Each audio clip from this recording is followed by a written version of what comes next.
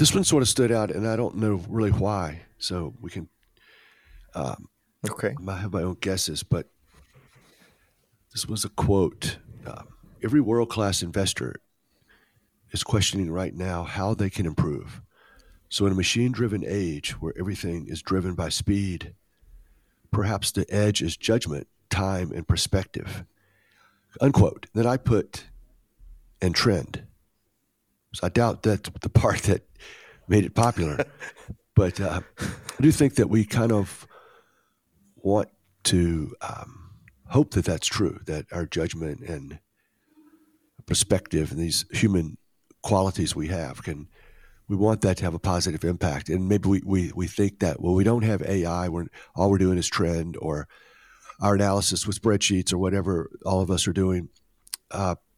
So hopefully these other things will mean something and kick in, and I will be able to compete with complex machine learning with all of these different tools. Maybe I'm not sure, that might be wishful thinking, but I think we hope that's the case. Yeah. What do you think, Moritz, when you hear something like that?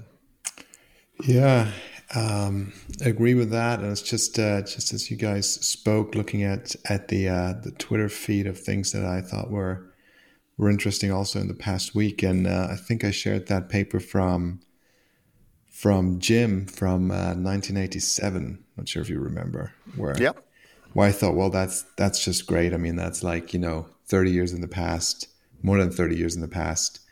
And so much wisdom in that paper about systematic and quantitative trading and the advantages of that style compared to discretionary decision making. So I really, really like that.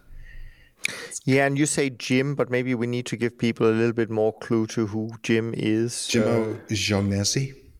Yeah. I'm not sure if I'm pronouncing that right, but that's him. I think he's running an asset management firm in the States, so people can surely find him on Google. That's not a problem.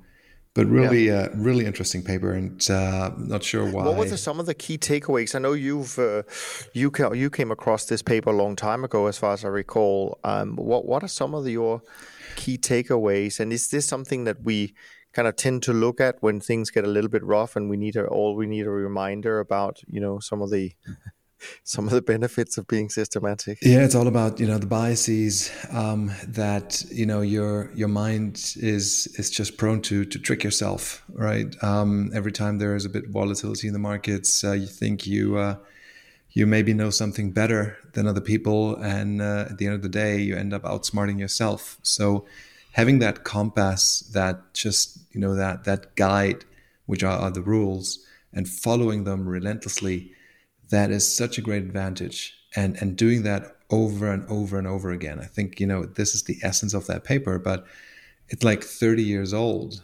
And I was kind of like, wow, very interesting that it hasn't crossed my desk yet, because, we're all looking out for those type of things. But this one was a gem. Yeah. It reminds me of a conversation Jerry and I had with Richard Dennis when we did our turtle conversation a while back, Jerry. I don't know if you remember, but I think Rich kind of ended the conversation by saying something like, well, maybe the trend is your friend, but the rules are definitely your guardian angel. Yeah. Yes, that's something I've believed in, and that's been my history. Whenever I haven't followed the rules, and sometimes due to high leverage and large losses, it's never worked out. So I love following the rules. Yeah. And speaking about leverage, just I'm looking at one of the tweets that you sent, Jerry, a couple of days back. It says, how can a systematic strategy with FX, fixed income, stocks and commodities, long short, not provide superior risk-adjusted returns? ? And then you answered, well, no single stocks, not enough single stocks, high fees, high leverage, robustless vol targeting, and adding non-long-term trend following. I agree with all of that.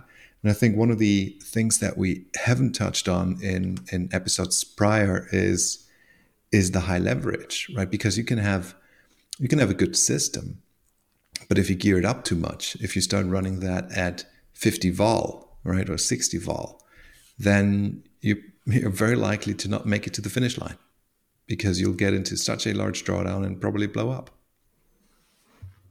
I think that's a great point, Moritz. Definitely.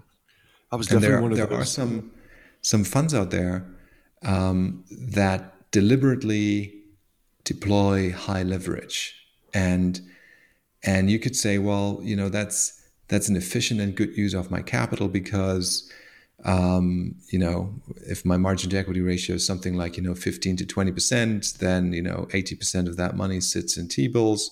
So how about I increase my margin a bit and trade more aggressively? But the problem is you get one hit or you like 2-3 successive bad months and you're kind of like out of the game.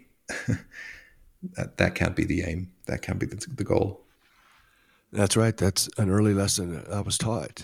Whatever it takes, preserve capital and stay in the game. And I was one of those guilty of a 2X and a 3X. And my theory at the time was, well, as long as you have the 1X, if you're a high vol trader, the problem is that you lose confidence and absolute returns kind of matter.